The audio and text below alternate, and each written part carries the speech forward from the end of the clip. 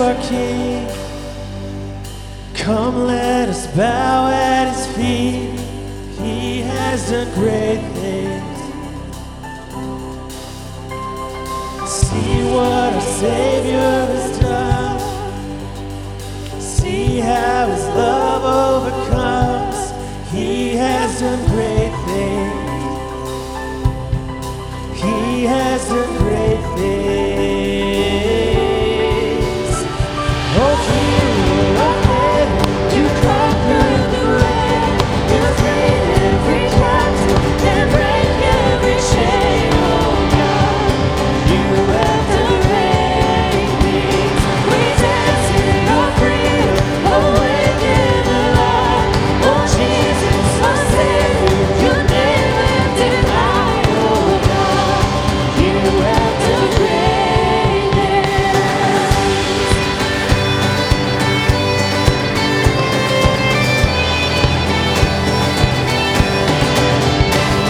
You're faithful through every storm. You'll be faithful forevermore.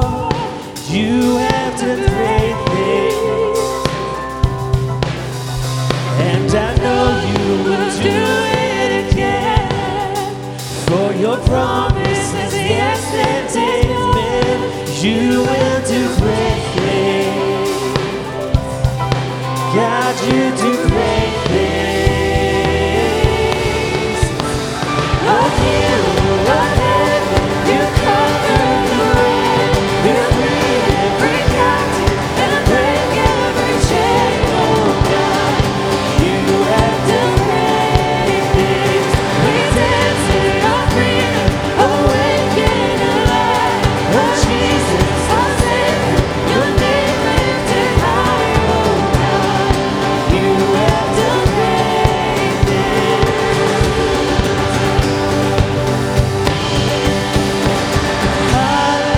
Hallelujah, God, above it all. Hallelujah, God, unshakable. Hallelujah, you have done great things. You've done great things. Come on, sing it with us today.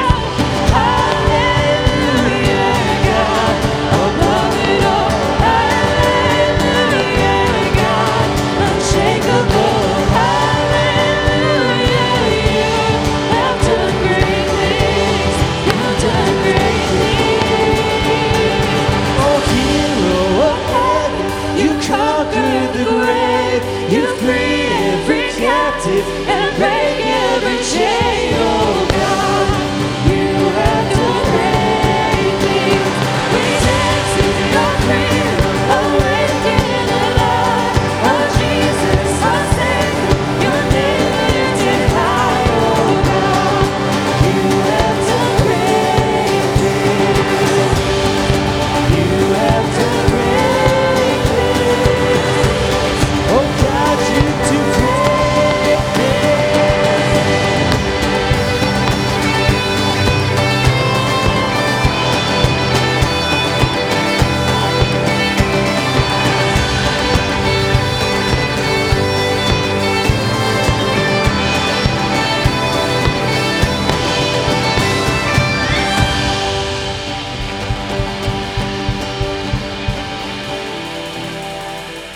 Good morning, Journey Church.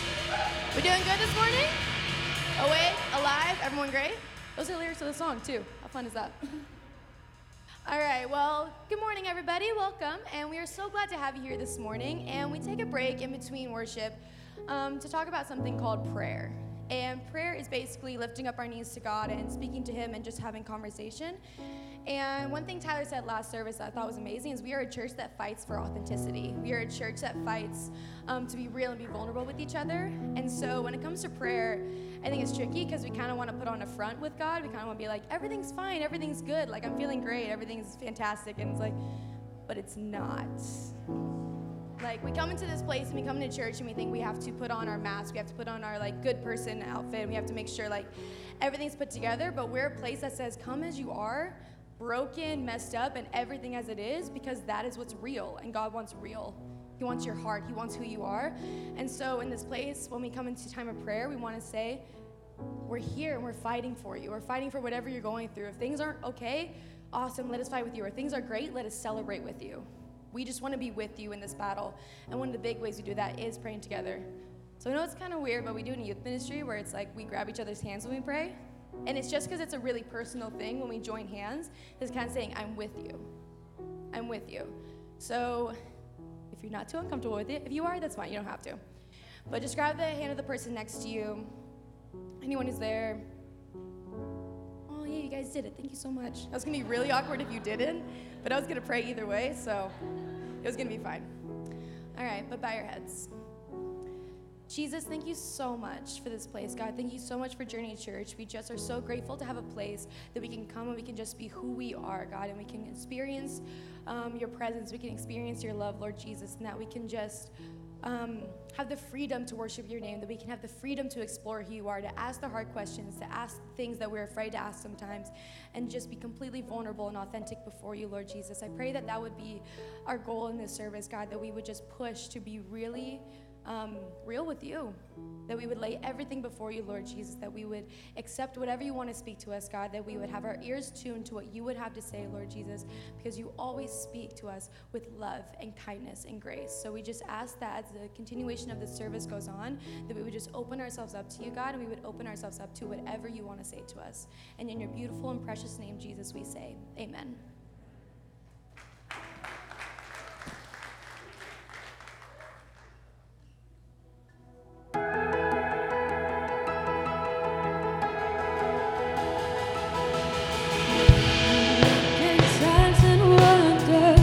Your voice is a light and thunder.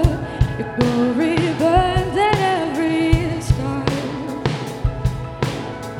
You flood the earth with beauty. I see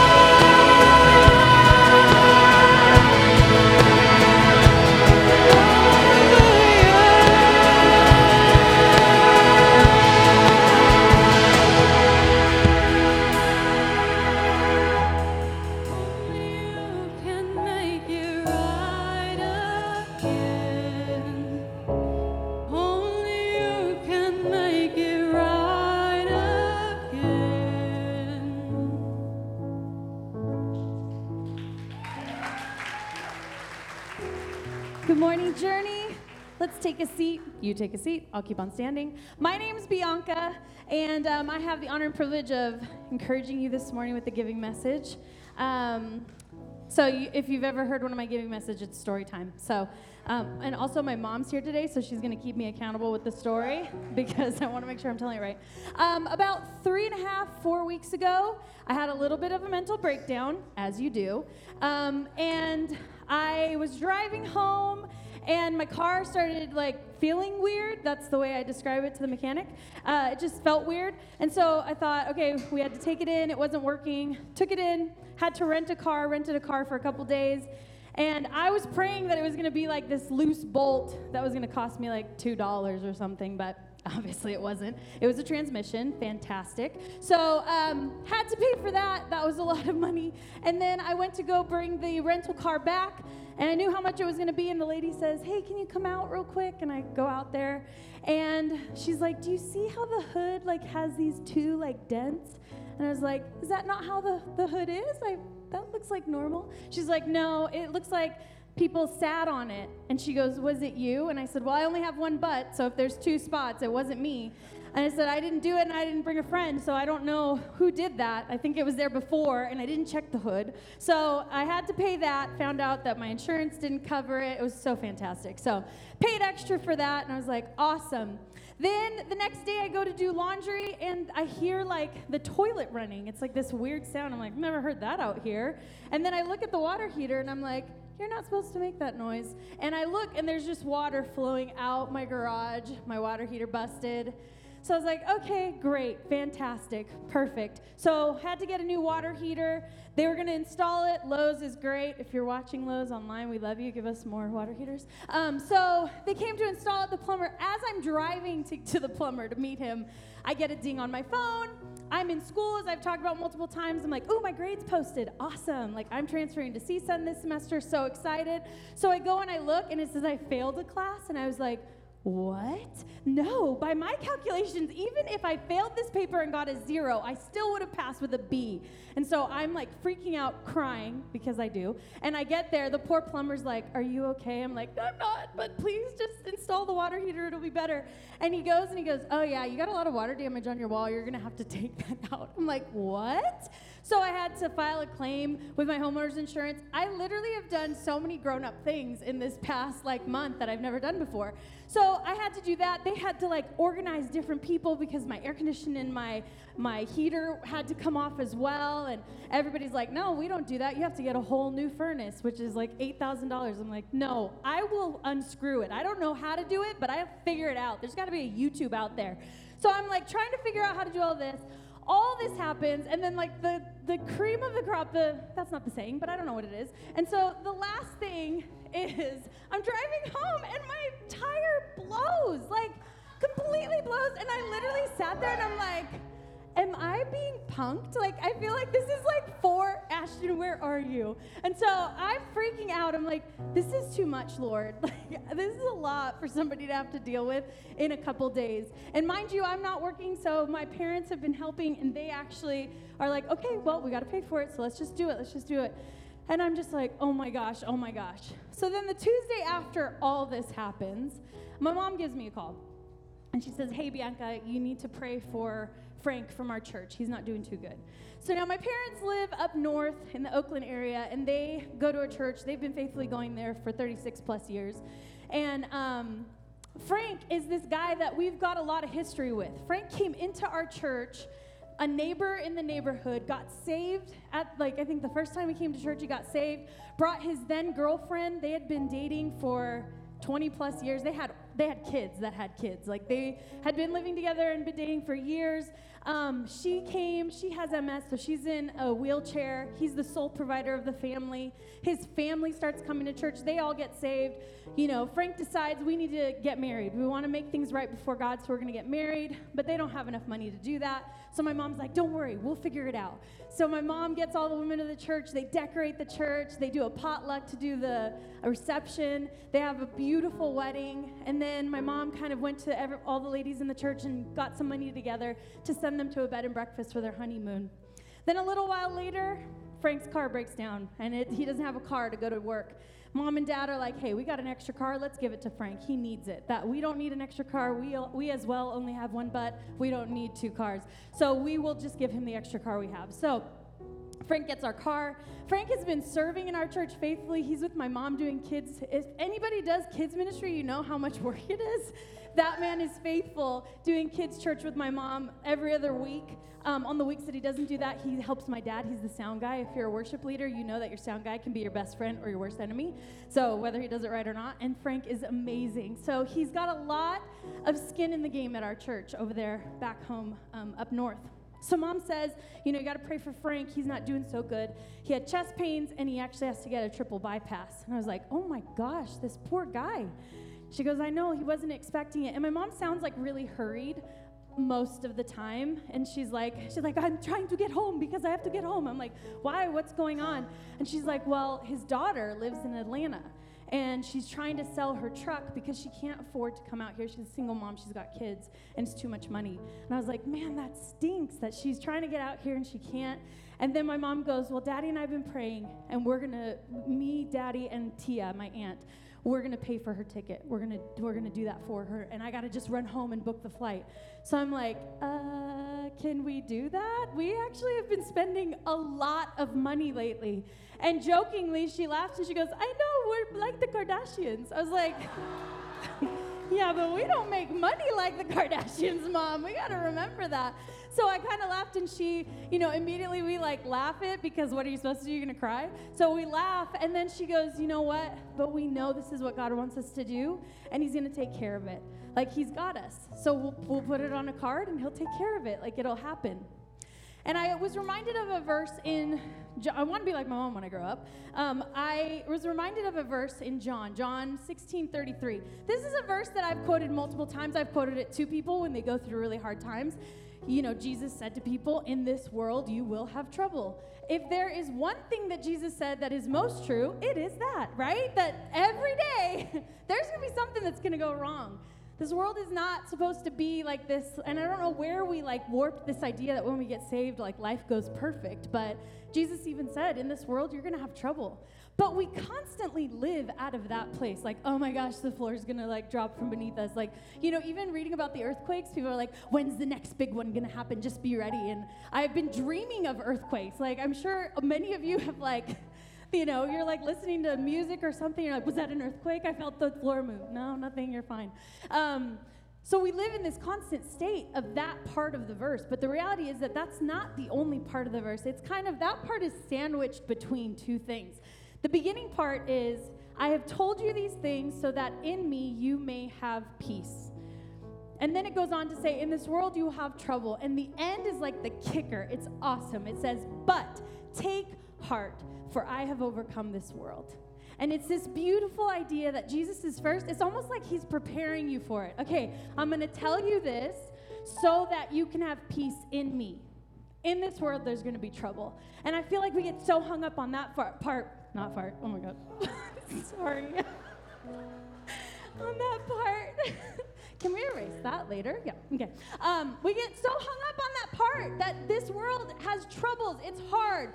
Things happen. Life begins to happen the way we did not plan it to happen. We didn't think it was going to be like this. I didn't think everything was going to explode in 1 week. Frank's family didn't think that things were going to happen to him right then and there. It was just chest pains. And we live in that moment. But church, can I encourage you? God has really, really spoken to me that we are not meant to live in the middle of that sandwich. We're meant to live on the other two pieces. That he's giving us all this information to let us know to stand in him, because that's where peace is going to be. That you're going to go through this with me so that you have peace. And guess what? The reason why you can have peace is not just because I lived through this world or I kind of moseyed through it, got through everything, thank God. Phew. It's that he has overcome this world. He didn't just live through it, he overcame it. And we get to live in overcoming the things that have happened to us, the things that are going to happen to us, to our families, to the people that we love. We get to live in the truth that God has already overcome that. So today when you give, can we give from the posture of we are coming from an overcoming place? And we may be at a place where okay, God, things are really rough, but I know you overcame it. I know you're going to get us through this, so we're going to give. We're going to give our time. We're going to give our money. Or it just may be like, Jesus, I don't know how I'm going to get through this. I need your peace because that is the only way that we're going to get through this. So let's pray as the ushers come forward. Heavenly Father, I thank you so much, God, for today. Lord, I thank you that you have given us a home, a place that we can come, that we can invest ourselves into, God. I thank you that the church is just not just a place that we throw money to, God, but we become a part of the building, Lord. We embody ourselves into this place. That the body of Christ is meant to be something that we're a part of, God. So, Lord, I pray that you would bless our finances, bless our homes, and God, that you would cover each and every circumstance that has gone on, and Lord, prepare us for the things that are to come, that we would live out of a stance that you have already overcome it, and we can do this in and through you, Jesus. We love you so much. In Jesus' name, amen. There's a couple of ways you can give here at Journey: online at avjourney.com, in person as the ushers are passing the buckets, or you can text GIVE to 661-441-3511. I'm actually going to stay on here and do some announcements, if that's okay with you guys, but I'm going to invite Tess up to the stage. I'm back. And I have been talking too much, so you go. Ready? Go. Go. My turn. Announcements. Okay, so hi guys, again. Yes. 5th and 6th graders, you are dismissed to go to your class and have the best time of your life. Way more fun than we might. Not way more fun than we're having. They have balloons They have and they have snacks. games Way more fun, yes. and bubbles. Okay. I think. I don't They know. have more fun than we do. I think they have stuff. That's not true. Anyway, but also, any newcomers, any first-timers, thank you so much for joining us this morning. We're so pumped you're here. We're actually so excited. We're here so excited that we have a gift for you. Yes. At the hotspot. Yes. I'm going to sing everything. I don't know why. I have been lying and telling people it's cookies, and it's not. I know. I keep telling you When not did to. they change it? It used to be cookies, but now Every it's service even like, better. there's cookies. And everyone goes back there asking for cookies, and there's no cookies.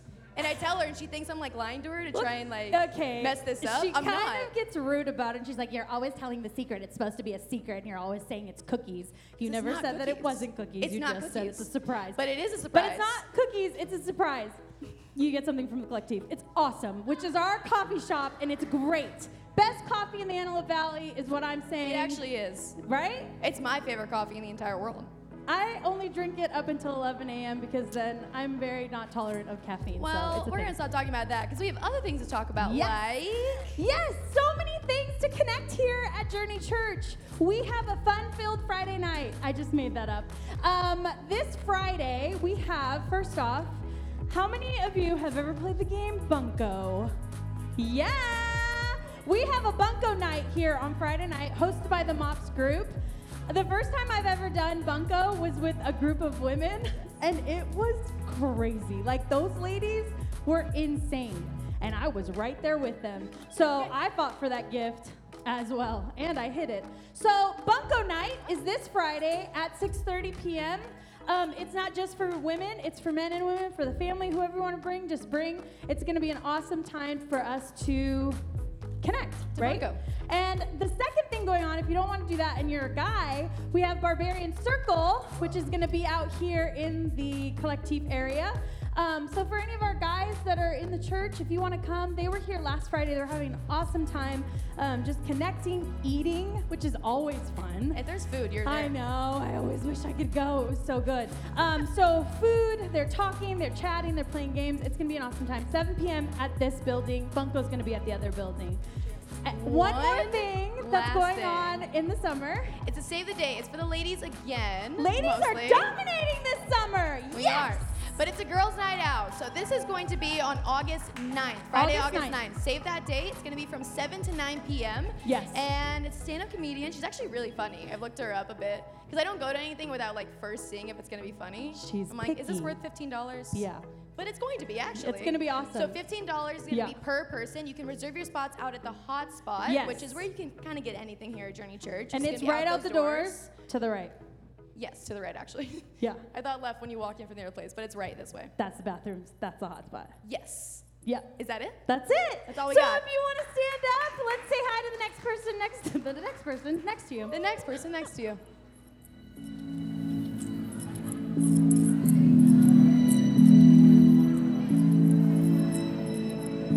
What is it I cannot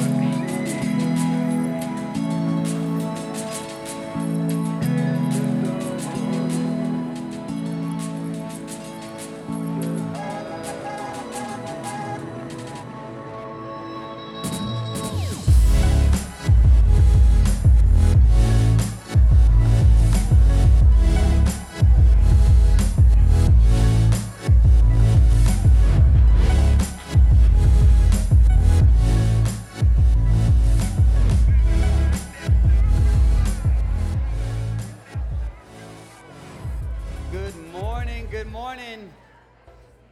you. How are we doing this morning? Who's loving the heat? I love it. I love it.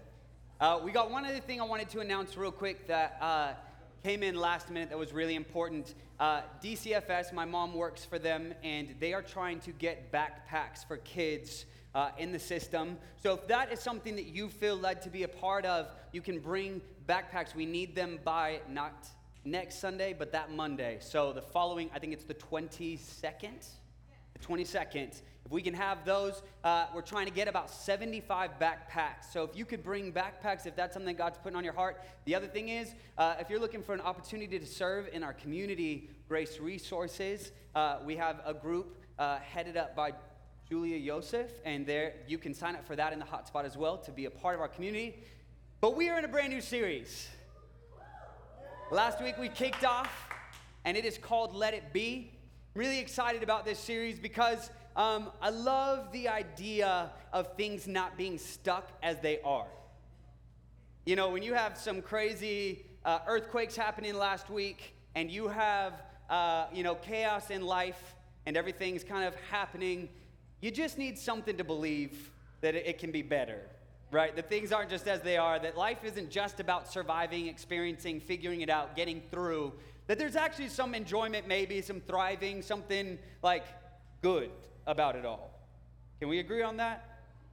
With the idea of Let It Be, we started looking at the garden, getting back to the beginning, because what we discussed last week is that God actually had an intention. I believe very much, we as a community believe very much that there is a purpose, a plan, an intended design. There was a designer, and that means your life has intrinsic value and purpose. Every single person in this room, no matter how good or bad you feel, there is intrinsic value in you being made in the image of God. And that there is a design for you, a purpose, plan.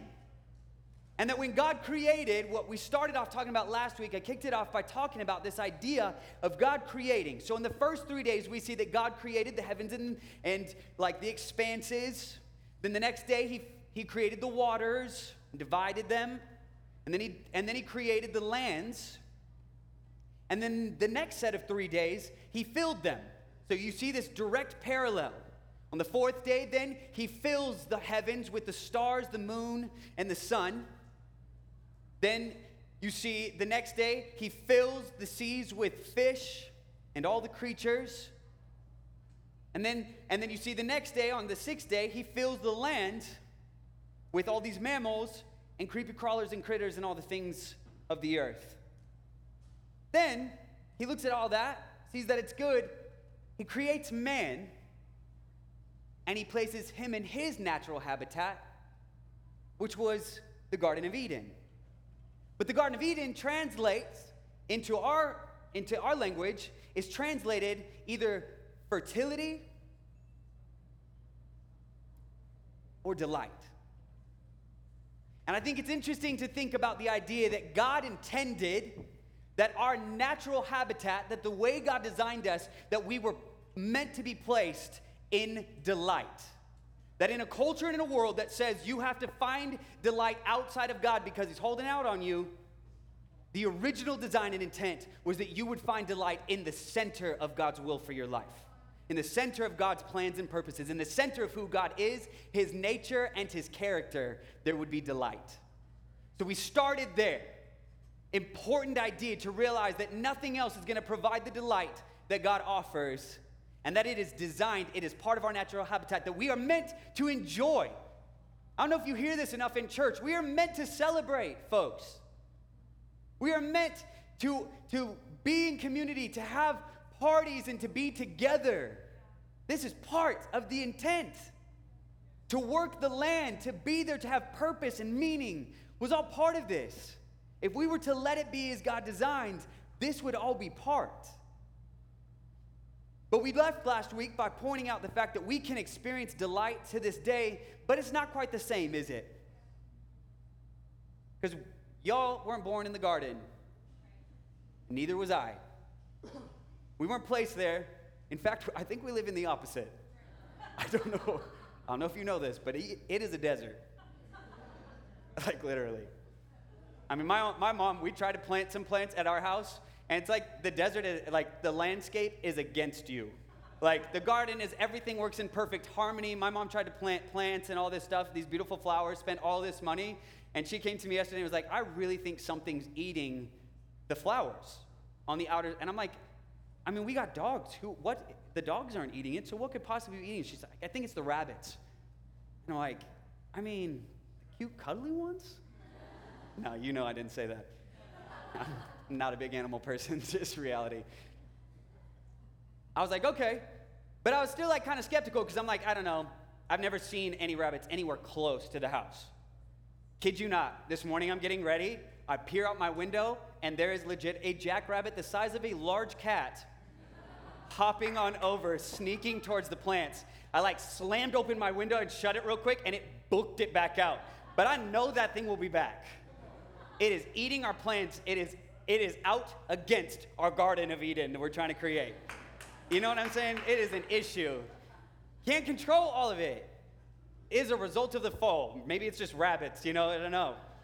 But where we pick up is this idea that, yes, there is goodness and there is beauty and it is meant to be engaged, that delight and enjoyment and fulfillment is all part of the plan.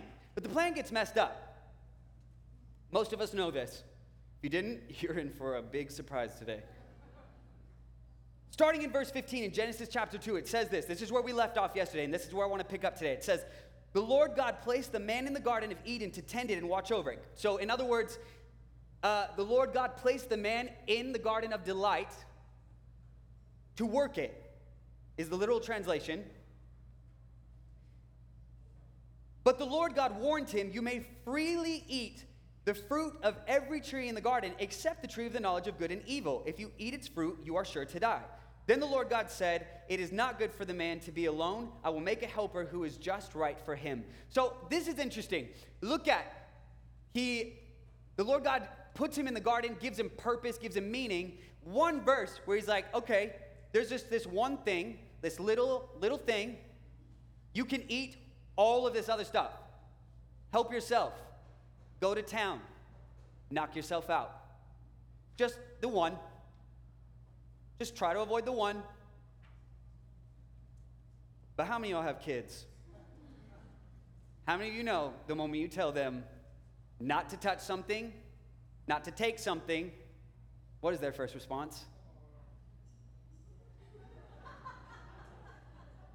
What? Right? Told the story first service. My mom, she corrected me because the story was a little bit wrong and I made it look like she didn't know what she was doing, but she does.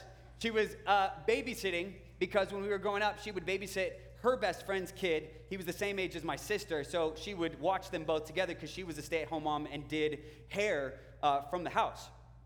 And so she'd babysit, and some of that money was what went to us going to Disneyland and celebrating Delight. We talked about that last week.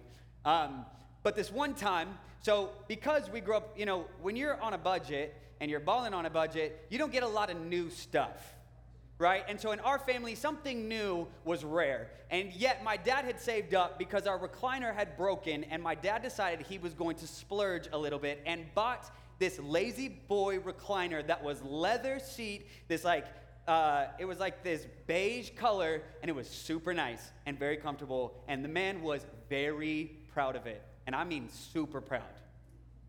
Well, my mom happened to be babysitting this one day, and this little man's name was Sam. Sam's over, and my mom goes in the back to do some laundry, comes out, and there is ink pen, a full mural, all over this brand new Lazy Boy recliner. And it's not a dark color, so you see it in all its beauty. All its colors. So she calls Micah and Sam out because, she's trying to be fair. We knew it was Sam. She's trying to be fair. Pulls him out. You guys know what's going on here? There's writing all over our brand new chair. They're like, no. My mom lets Micah go because she's honed in on the culprit, the guilty party. You'll understand why in a second. She looks at him and she goes, Sam, Did you do this? He said, no. She said, who do you think did? Who did it then? And he said, it was a robber. She said, really? Really interesting. How did he get in? She said, and Sam said, he climbed in through the window. He drew all over it. And then he left. My mom's like, wow, some weird robbery. It's a new tactic. Throw us way off our game. Didn't take a dang thing, but I'm gonna draw a whole new, picture all over your couch. So she looks at him and she sees that his hands are like a plethora of color, pen, all over his whole body. Covered. It was not just the couch, the love seat. She looked at him and she goes, okay, so then why do you have pen all over you? And without skipping a beat, and I kid you not, this kid looked straight at her in the eyes and said, he tied me down and he drew all over me too. I mean, at that point, how do you even argue with that? You a liar, child. We knew in that moment he was either going to grow up to do great things or be in prison. There was two options. Two options. We love Sam. Love Sam. But there is a natural part inside of us that goes for the very one thing that God tells us not to. Do we not? It feels like there's innately in us this sense that God is holding out. That there's something better that he's not providing. That he would just give us what we want, we would be happy. We'd experience what? Delight. We'd experience that delight. But I love this. He touches on it, and then he goes from giving the man purpose to explaining this real quick, and then going back to, it's not good for man to be alone, so he creates a helper. Helper, the translation literally is the complement to him. Partner. That this is somebody who is a co-heir, an equal. We get this all kinds of wrong.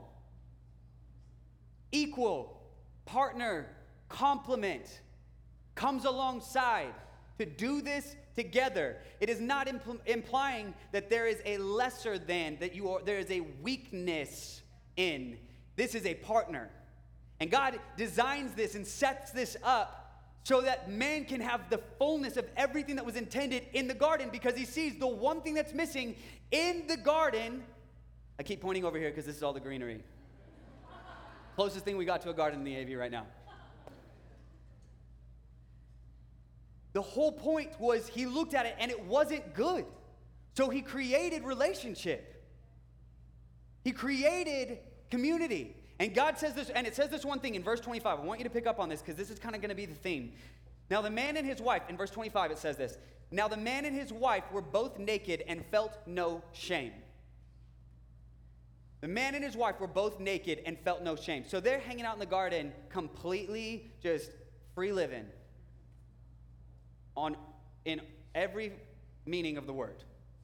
Like they're just going to town, doing work, and they're naked as the day we were all born. And they're hanging out. But we see this and we think, okay, weird, whatever. But this whole idea of nakedness, up until this point, this idea of nakedness was associated with innocence. It's like a child, right? There is nothing innately sexual or wrong or inappropriate about it. It's innocence. Pure, unadulterated innocence. And they were together and they were known. And what this implies is not just that they hung out and that they worked well together. There was a profound trust. They knew each other. They knew each other.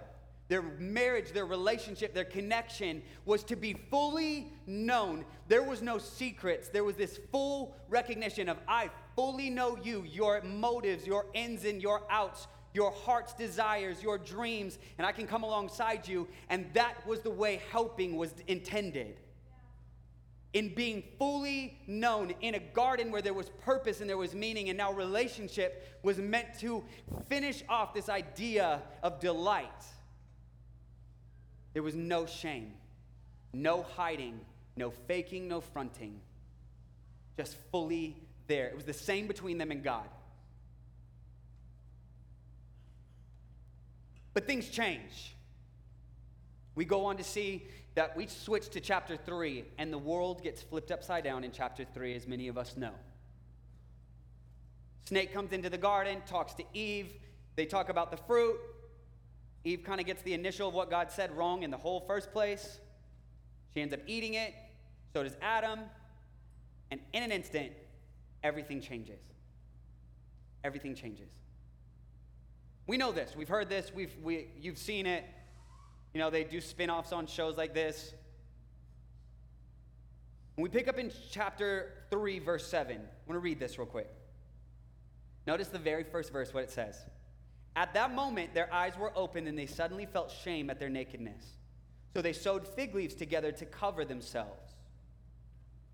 Little did they know that the shame they felt could not be covered by any kind of physical clothing.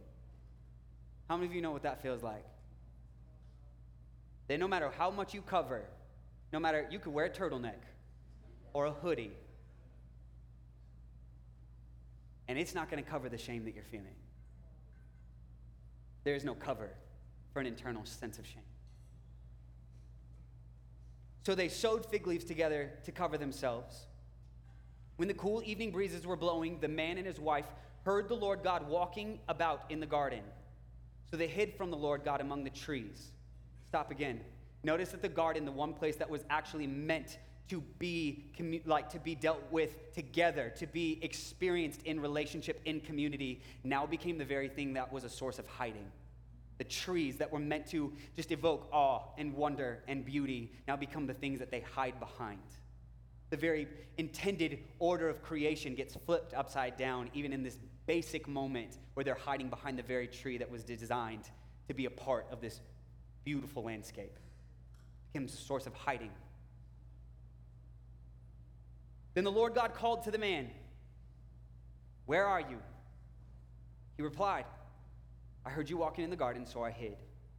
I was afraid because I was naked." "Who told you you were naked?" the Lord God asked. "Have you eaten from the tree whose fruit I commanded you not to eat?" The man replied, "It was the woman you gave me."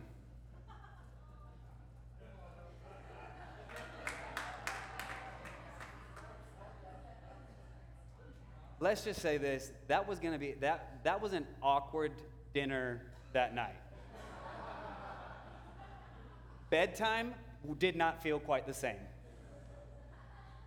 It was the first moment where a man experienced being in the doghouse, you know. She said, "What?"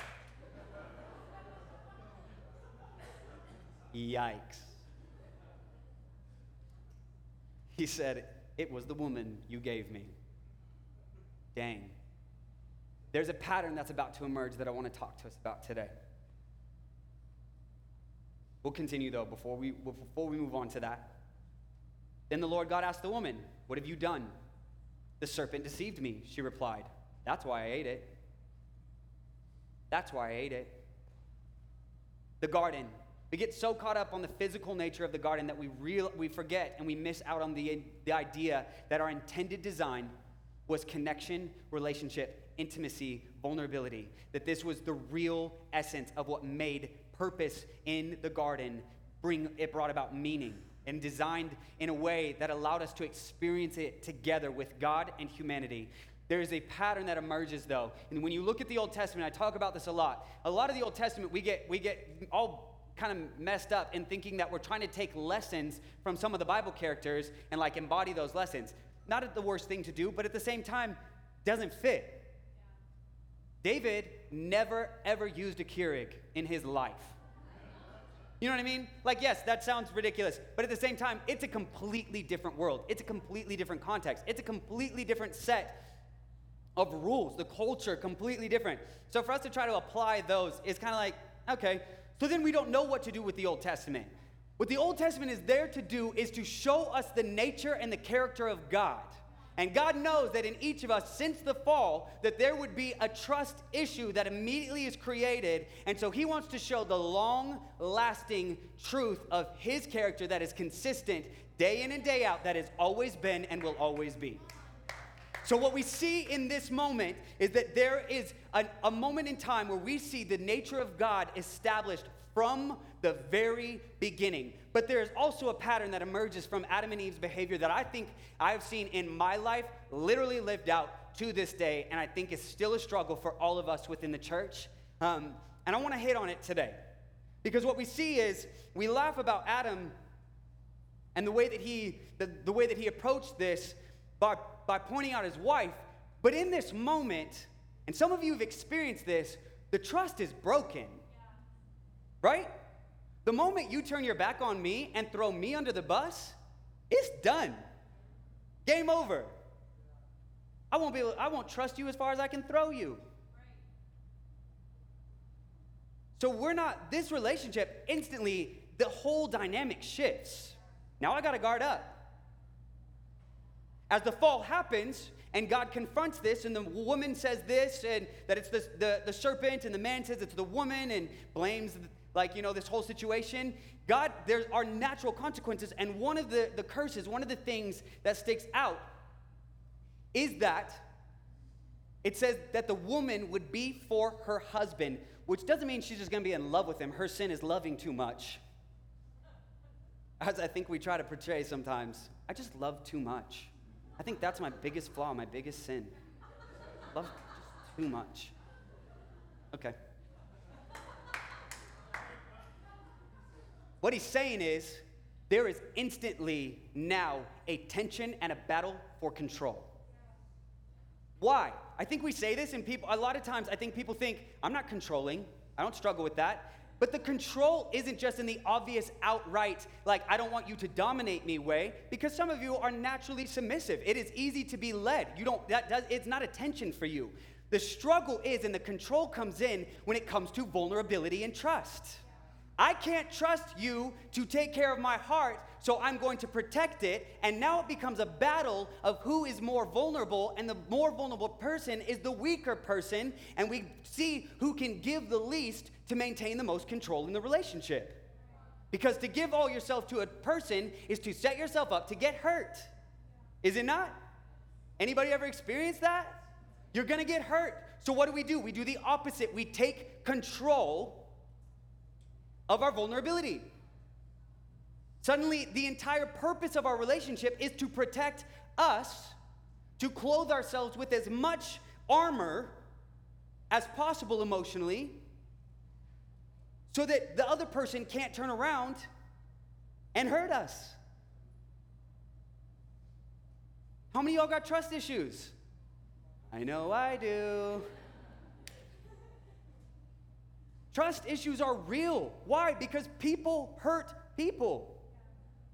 If you've ever gotten your heart broken, or maybe you distrust people because you're the one that's always breaking people's hearts, and I wouldn't trust me.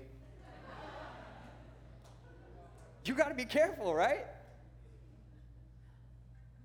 This is a real thing. This idea of the loss and the brokenness of what took place is there is now a distrust with God as God's confronting, and there's a distrust with each other. The relationship is severed. They go on you start to see this in patterns in us. So this moment, I want to start with what it just said at the very beginning, verse 7. At the moment their eyes were opened, suddenly they felt shame at their nakedness.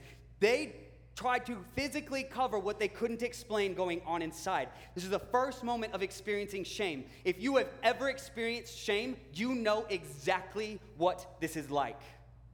Chances are you've done the same thing, you just didn't grab for fig leaves. This is what we do. We do something that causes and triggers shame inside of us. And shame is this deep sense that there is something innately wrong with me, that I am flawed, that I am broken beyond repair. And we don't like to go into this because it makes us feel weak. And since the fall, God knows we can't do that. But this idea of shame comes in when we take our own way. The idea of sin is missing the mark. So you take a bow and arrow and you shoot and you try to hit the target and you don't make the center. You missed the mark. This is sin. This is missing what God's intent was for us. It's not living out of his plan and his purpose. And when this happens, shame is triggered. Some of you, you've done something or things that have caused shame. Others of you feel like maybe you were born into it. Maybe from an early age you experienced sexual abuse or physical or emotional or mental. Maybe as you grew up, maybe the whole birth situation for you like triggered shame. Feeling of unworth, of not being wanted. Maybe you were abandoned or rejected. Maybe you were left. Shame goes on to trigger into our stories, into our worlds, right? We start to make decisions based out of those wounds, and then all of a sudden we find ourselves in a whole broken place. But shame gets triggered. And make no mistake, if you haven't experienced shame, you will. Because there's nobody exempt from it. This is one that hits very close to home because I know these feelings well. And I know that the way that it outplays itself. So this is what I see. We experience shame. First thing we do, we don't go put on a sweatshirt. What we do is we guard up emotionally. Remove ourselves. Make ourselves emotionally unavailable. We retract deep, deep inside. Maybe you continue to show up to church, but you're not here. You are not available. You are not present internally. Or maybe you take the next step like Adam and Eve did, and you hide. Oh, I can't make it to church today. Oh, yeah, I can't make it to that event. Oh, yeah, I can't be around.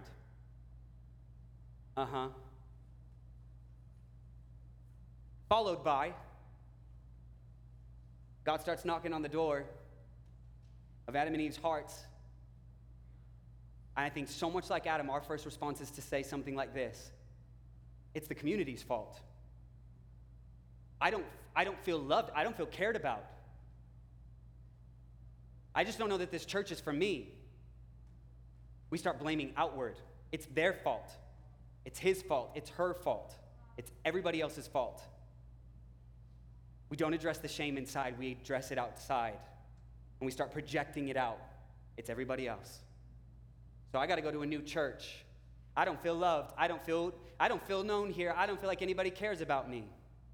Not mentioning the fact that we don't let anybody in to care about us because we aren't willing to risk the shame. So we're stuck. We avoid, we run, we shut down, and little by little we begin to distrust people more and more and more, and we find ourselves attending church rather than living in community. We live in community was the intention. We living in community was the goal. Us living together was the purpose. But the enemy knows a few seconds of shame can have a lifelong consequence on how we do life in relationship. Some of you have been experiencing and living out of your shame. Your shame has been your ruler, your leader, your king for quite some time. At this point, you may not even know what to do without it. We blame. Then the Lord God asked the woman, the serpent. There's now control issues and vulnerability issues and transparency issues and authenticity issues. We want to focus on the physical because that's more comfortable, but the reality is, y'all, if we were going to reestablish the garden here today, if we're going to reestablish delight that I believe we were intended to live out of, it's going to take steps away from the cycle and in the opposite direction. Why? Why is this, why does this matter and how do we do it? The fall has happened, it's too late. I'd rather plant plants than deal with my shame. Let's try to fix it physically because I can't quite get to it emotionally or internally. I'll just buckle down, just make myself look prettier on the outside. I'll hit the gym a couple extra times this week to maybe improve my self-esteem a little bit, or maybe I'll add on a couple other apps or try another couple pictures, see if I get some more likes, some more follows, some more views, or I do this, that, or the other thing. I start flirting with somebody else instead of my spouse because it's just what it is, and we find ourselves in these places that we never intended to be, and suddenly we believe that that's all we are. That's as good as we get. Been there, lived that. But I want you to see something. I want you to see something about God's nature. So yes, there's this pattern that we tend to follow time and time again every time we experience shame. But I want you to see God's nature despite this. Verse 20, chapter 3, verse 20 says this. Then the man, Adam, named his wife Eve because she would be the mother of all who live. In verse 21, and the Lord God made clothing from animal skins for Adam and his wife. Something you need to learn about God really quickly today that is the full destroyer of religion. It is this. God is the one who will clothe your shame. In that moment, this is the first precursor to what will, after this point, create a sacrificial system where something has to die in order for us to be right with God. And so this is the first moment that we see animals dying to cover humanity's sin. But this becomes a cycle, right? And people having to kill animals because they keep building up more shame because we keep finding ourselves in these broken places. We love the stories and we love the testimonies of like, oh, I was a sinner and I was broken until I found God and then everything was better and now I'm just, this freed Christian who lives like so glorious and beautiful and holy. I'm like, hold up. About to be sick. This is not the reality. We still struggle. First step of authenticity, can we admit we still struggle? Today, after the fact, hearing the good news. This is God's heart. Adam and Eve screw up everything. I don't know what your shame is today. I don't know what you're carrying. I don't know what you've been carrying. I don't know how big it is. I don't know what it will affect or who to face it and confront it. But let me tell you this. There's not a single person in this room that the result of their sin ruined everything for the rest of the world until God saved it. Not a single person in this room who their stuff was enough to shift the entire purpose and intention that God created and ruined it for everyone the way that Adam and Eve did. You can't top that. You may have some brokenness and you may have some shame, but I don't care what the enemy tells you, you can't top that.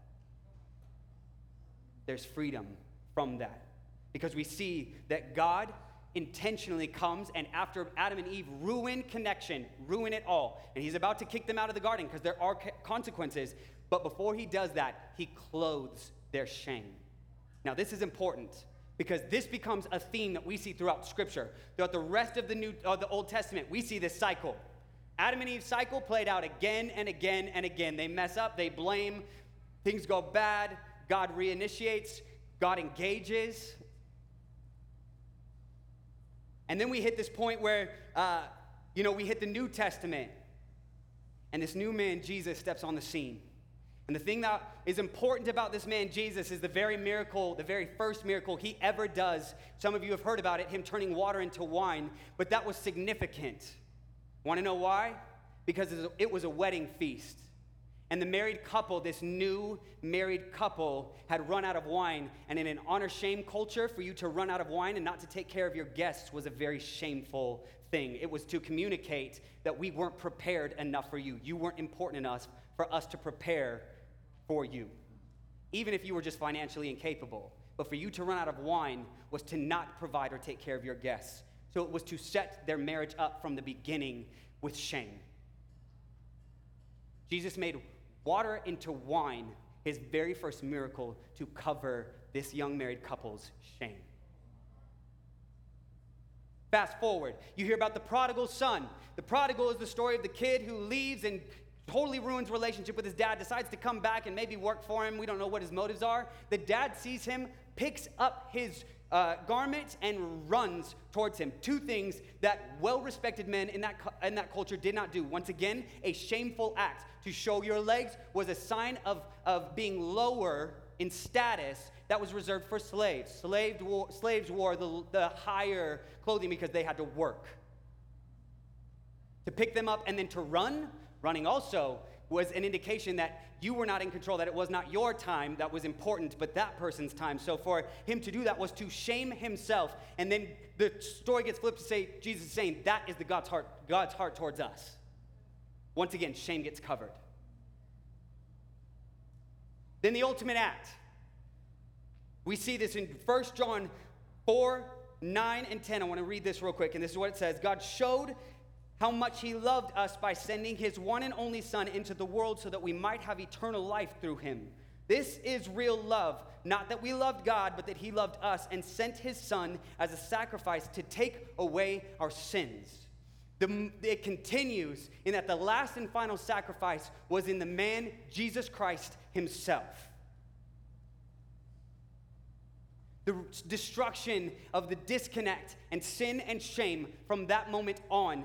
Adam hid. Why? He said he hid. Why? Because he was afraid. Afraid of what? Would any of us know we are afraid of when our parents start yelling our name and they say our full name and we know we're in trouble? You're afraid of punishment. We are afraid of punishment. And we get religious, and when we live religion, we live out of that fear of punishment, and so we appease God, and we try to make things right with God, all the while seeming to get over our brokenness and to measure up enough for God to love us. So we live insecure and uncertain and unclear. But Scripture is clear. Once again, through Jesus, God covers our shame. In Jesus, it says we become clothed in the righteousness of Christ. Clothed. Isn't that interesting that the language continues to stay the same from Adam and Eve when they were clothed with skin to hide their shame, all the way to today and right now where God covers our shame once and for all. This morning, you may have shame, and recognizing that this is important because if we are going to reestablish the garden, which I believe because of the work of Jesus Christ on the cross, we can again bring heaven to earth. There can be change. There is hope of a better tomorrow, of a better today. We can reestablish the garden here in the Antelope Valley. And it's not going to come with someone gardening more. Although, hey, you got a green thumb? Have at it. I'll take that too. My prayer is that we do see a physical manifestation of beauty as this community begins to shift. But it starts with community. The entire point of this whole thing was that it was meant to be done in relationship. What we do today to reinitiate the garden, to reinitiate Delight, and Adam and Eve's story, to change and flip the script, is to do the opposite of the formula that they lived out. You're going to feel shame. You have two options: to follow them, to cover and run and hide and blame, or to turn and run towards God, to address it, to own it. Because he is there to cover it. Not to shame you further, but to cover it. Then there's another step. In order for us to reestablish relationship. Now, Paul goes on to talk about that marriage isn't now the only thing that singleness. He actually blesses singleness and talks about that. So we learn that community and relationship isn't just within that marriage relationship. It becomes the church. It becomes the bride. That there is an intended purpose for us together. But y'all, if you want church to stop feeling like work, we might have to take some steps to remove the facade. To establish Eden is to get back to what Adam and Eve had in the beginning and lost, which is authenticity and vulnerability and transparency and real. You know what that means? That means you're going to have to probably pray and ask God for some safe people to reveal all of it to. To be 100% honest, so that when somebody comes to call you out or to encourage you, and you want to get defensive or you want to reject what they're saying, you can see that time has shown that they are there, that they love you, and that they're not going anywhere. That there is safety. What would it look like for Journey Church to become a living, breathing garden of delight, a garden of Eden, when we begin to live from a place of authenticity, that there is safety here, that there are people you can go to and give all of it to, and know that you are going to be loved. That just like Jesus, they are going to cover your shame in love. That we can walk in community, we can walk in safety. As we get ready to close and the worship team comes, 1 John 4, 18 and 19 says this as we continue on. It says, Such love has no fear, because perfect love expels all fear. If we are afraid, it is for fear of punishment, and this shows that we have not fully experienced his perfect love. We love each other because he loved us first. We want to experience purpose and meaning and delight the way that God intended, then we've got to take steps to getting back to the way God designed the garden in the first place. Y'all, it's going to take some sacrifice, and you may have to have some tough conversations. Trust me, been there. To own your stuff is probably one of the most brave and scary things, because you are little by little stripping everything back down, not physically. So help me God, please don't take your clothes off. Keep those bad boys on for the love of all that is holy. But it is time to strip down emotionally. And I'm not saying do it with everybody, because there are not safe people, and I will fully own that the church has done a terrible job historically of letting people live out the freedom to find freedom from shame and to step into a new story, to step into Eden, once again, to step into delight, to step into freedom. But this was the intended purpose. There are safe people, however. There is safety, and they probably look like the ones who have already done the work of confronting their own. You want to find somebody that's safe? Find somebody who's already had to walk through theirs. Because it's really hard for me to get high and mighty when blaring and staring at me in the face is my own shame that God has already covered. I got nothing anymore to hide. We are who we are. Broken works in progress, trying to reestablish a garden in the middle of a desert. Literally. This is what we're here to do, folks. Church would be transformed if it stopped being a place that you came to sit and listen and started becoming a place that you came to do life. That when it stopped being a place that we came and listened to messages, and it started becoming a place that you felt fully known. You knew you were fully loved, and you were able to walk and see the character of God lived out in the people around you and in your community, that there is freedom. I got the verse of the day this morning, y'all, from my YouVersion Bible app, and it let me know that it is for freedom that Christ has come to set us free. You don't believe me? Go check it. There is an ability to establish delight once more. You do not have to live in depression. You do not have to live in hopelessness. You do not have to live aimlessly just existing and trying to survive. You can step into purpose. Yes, it may look like some tough conversations. You may have to go home and have a conversation with your spouse.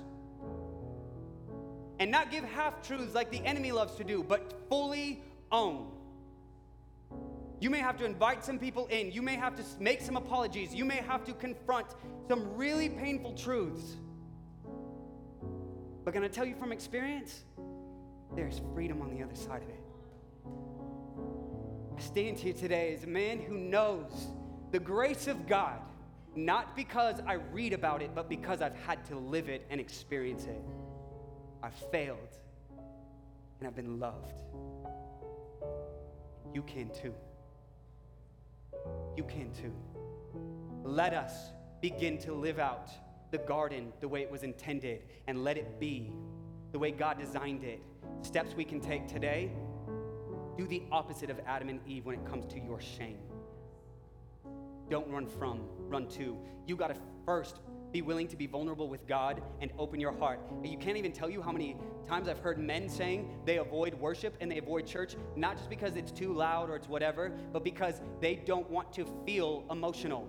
They are scared of it making them feel emotional. Y'all, this is not something to be afraid of. This is God knocking on the door of your heart the way he did with Adam and saying, "Where are you? I'm here to meet with you." Realize God initiated even then, and he knew that they had already messed up. He knew they were there, that they were hiding, and yet he showed up in the garden to meet with them just like he did the day before, and he'll do the next day. And with each of us, he will do every single day until we meet him face to face, if we let him.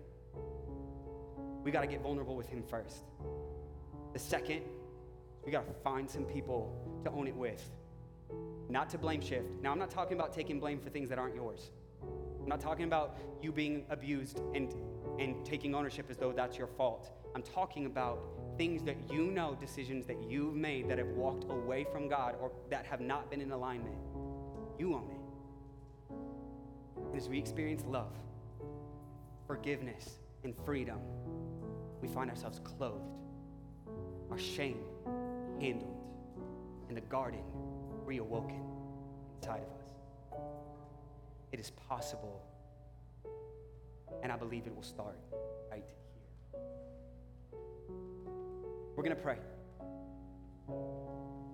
Maybe today you've got shame. And I know in speaking this message, it's heavier. We talked about delight last week, and it's like, oh man, we had such a lighthearted, fun, exciting message last week, and then you just came out and just were such a downer. We cannot reestablish delight without experiencing the truth. That it was robbed of us, that we lost it, but we can regain it. And we do that by initiating authenticity once more. Re-engage. Maybe you got your heart hurt. Maybe you tried and you got hurt, you got left, you got rejected, you got abandoned. I don't stop going to doctors because I had one bad one. So don't stop showing up in vulnerability and community just because you've had a bad experience. Open the door again. Let's pray. God, there are people in this room who are experiencing shame right now. They are feeling the weight of it. God, I pray that in this moment they would feel overwhelmed, one, by your covering, but two, by courage and the bravery that it'll take to step into freedom, that it does take a choice, and that it is available. And if we let you take charge, if we let you rule and reign in our hearts, we will once again find purpose and meaning in our lives. That you can address the hopelessness. You will address the pain and the loss, that we find it in you, the one who always makes the first move, who always engages us, who always loves us, who always is there to cover us. As we continue to struggle, Father, I pray that we would find people to do this life with in our community, that you would restore broken relationships, that you would bring healing to the devastation caused by our sin, that we would find wholeness and purpose and find ourselves somehow stumbling back into delight in your intended purpose all along. I pray for those who have yet to experience and encounter a relationship with you, Jesus, that they would engage you today. They would see that it's a free gift. There is nothing we can do other than just accept it and fight to walk in it. Give us the courage and give us the awareness to see our patterns of running and hiding, avoiding, victimizing, blaming. Let us take ownership and walk into freedom, because there's not a single one of us who doesn't need that from you. Thank you, God, for your faithfulness, for your love. Be with us as we close. In Jesus' name we pray. Amen. We're going to close in a song. Why don't you stand with us as we sing?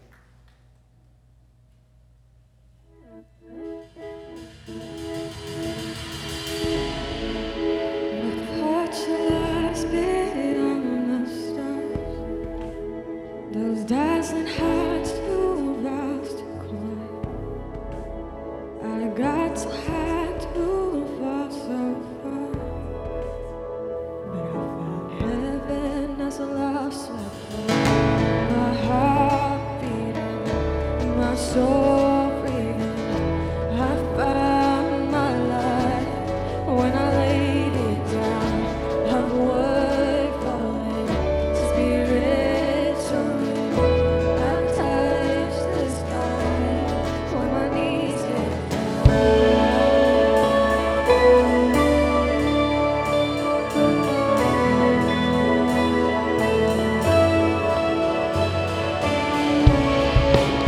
We're dressed